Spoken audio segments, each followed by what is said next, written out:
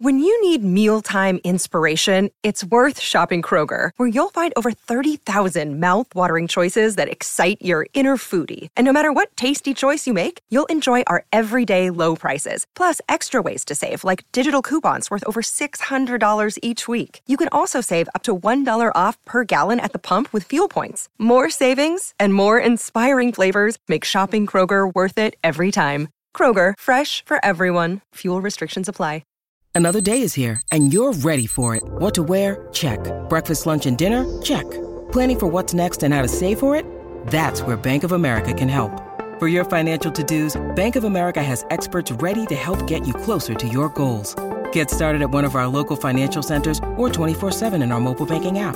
Find a location near you at bankofamerica.com/talktous. What would you like the power to do? Mobile banking requires downloading the app and is only available for select devices. Message and data rates may apply. Bank of America N.A., member FDIC. What's going on? Jermaine Johnson. Tune in to Turn on the Jets podcast. Hey, this is Vinny Pasquantino of the Kansas City Royals. Make sure you tune into the Turn on the Jets podcast.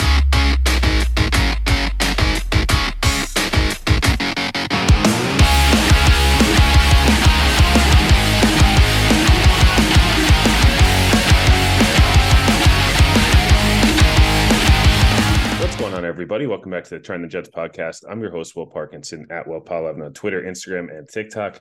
No guest today, nice little special President's Day episode. We'll be back on the feed, more recent, more consistently, back to 3 episodes a week. Here starting this week, just had a little break here in between the Senior Bowl and the Combine.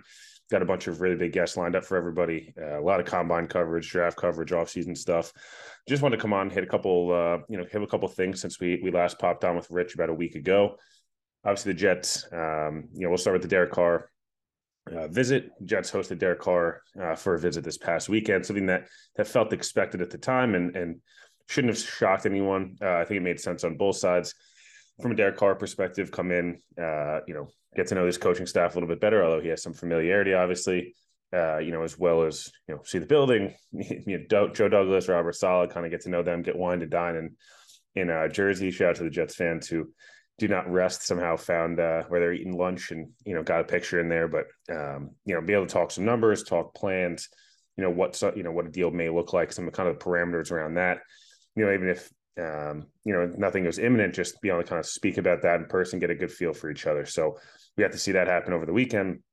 The Jets still remain heavily interested in Aaron Rodgers. Aaron Rodgers, it depends on who you want to believe. It seems like he may have gone into the darkness on Thursday, so maybe today might be the last day. He'll come out and have to adjust his eyes, and he'll have a big awakening. He either wants to be a Jet or doesn't. Who knows there, whether he wants to retire, stay a Packer. But from a Derek Carr perspective, it made sense from both sides. Carr probably will take another visit or two. Ian Rappaport reported, as on Friday that, there's a chance Carr takes another visit or two. The Saints are still considered the favorites. The Jets, right alongside him.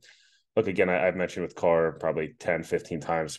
Does he make some sense? Yes. But do I have some serious concerns from the perspective of, does he want to be in New York? Does he make sense in New York?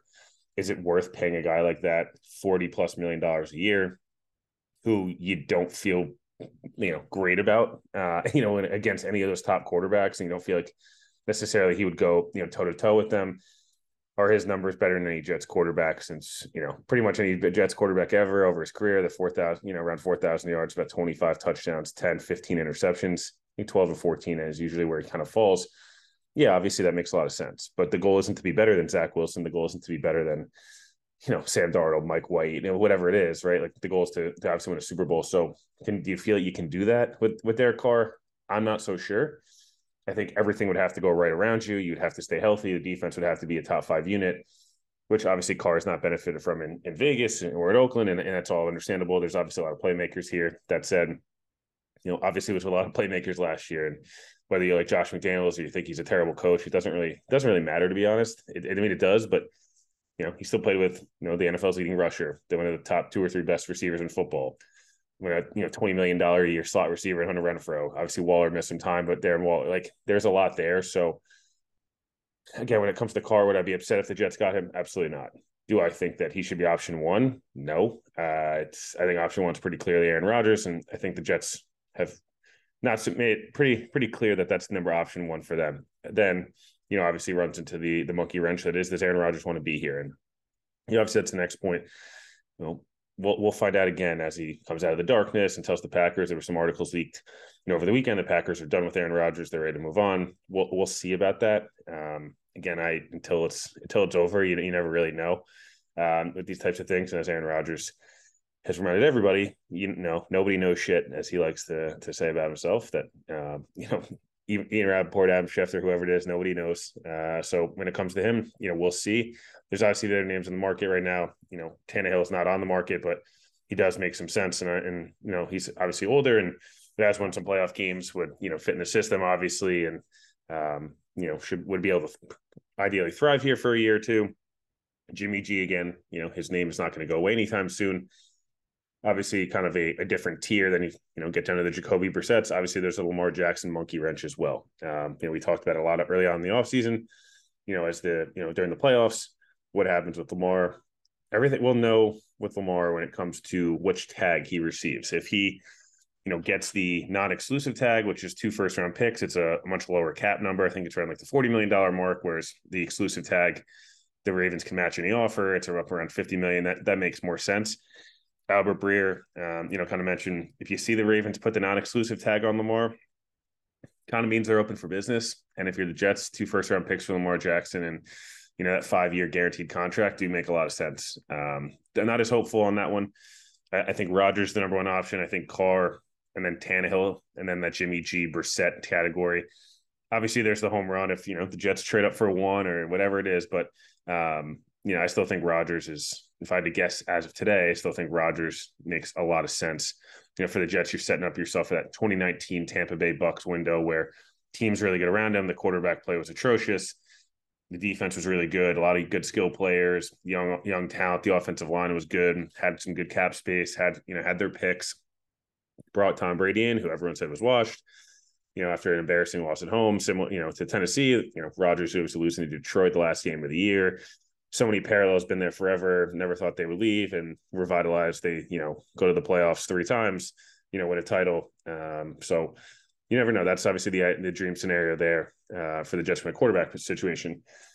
Got the combine coming up. Obviously, I'm going to have an article out on the feed likely tomorrow on some guys from the Senior Bowl. I'm most looking forward to, seeing how they test at the combine. And then a couple other guys, some Jets targets who interested to see how they weigh in, interested to see, what they run, things of that nature. And then obviously the offseason is going to be kind of fully underway here. Obviously, not just the quarterback stuff. We're going to start to see, some things like extensions, re-signings, all these different types of things. So just want to come on in here, kind of talk quickly about, what the situation is with Derek Carr situation, Aaron Rodgers, Tannehill, Jimmy G, et cetera. And again, obviously this is going to be a big next 2 weeks where you'll find out a lot on Lamar. You'll find out a lot on Rodgers, likely Carr, Tannehill potentially. So I would expect the Jets quarterback situation is probably solved in the next 2 weeks. Not guaranteeing anything, but it feels that way. But you never know, obviously. And then you can start to talk more about offensive line, receiver, safety, defensive tackle, re-signing guys like Bryce Huff, extending Quincy, extending Quinn and Quincy, and what do they do with Quan? These types of discussions. What do they do with the receiver position? Do you keep Carl Lawson? And restructure him? That's what I would do. If possible, maybe that deal's 2 for $20 and he looks a lot better than at 1 for $15. What do you do with Corey Davis, Denzel Mims? Mekhi Becton, it looks like he's in great shape. Is he someone that you can, count on? I would say he's likely a guy that you forget about in a good way until you get to training camp and Mekhi comes out. You hope he absolutely demolishes it at camp and, his back to his 2019-2020 form, or 2020 form, I apologize. What do you do, at center with Connor McGovern? He's a guy that, I think it makes more sense to try to draft someone, maybe get a little cheaper and younger at the position, grow next to a guy like Laken Tomlinson, Elijah Vera Tucker.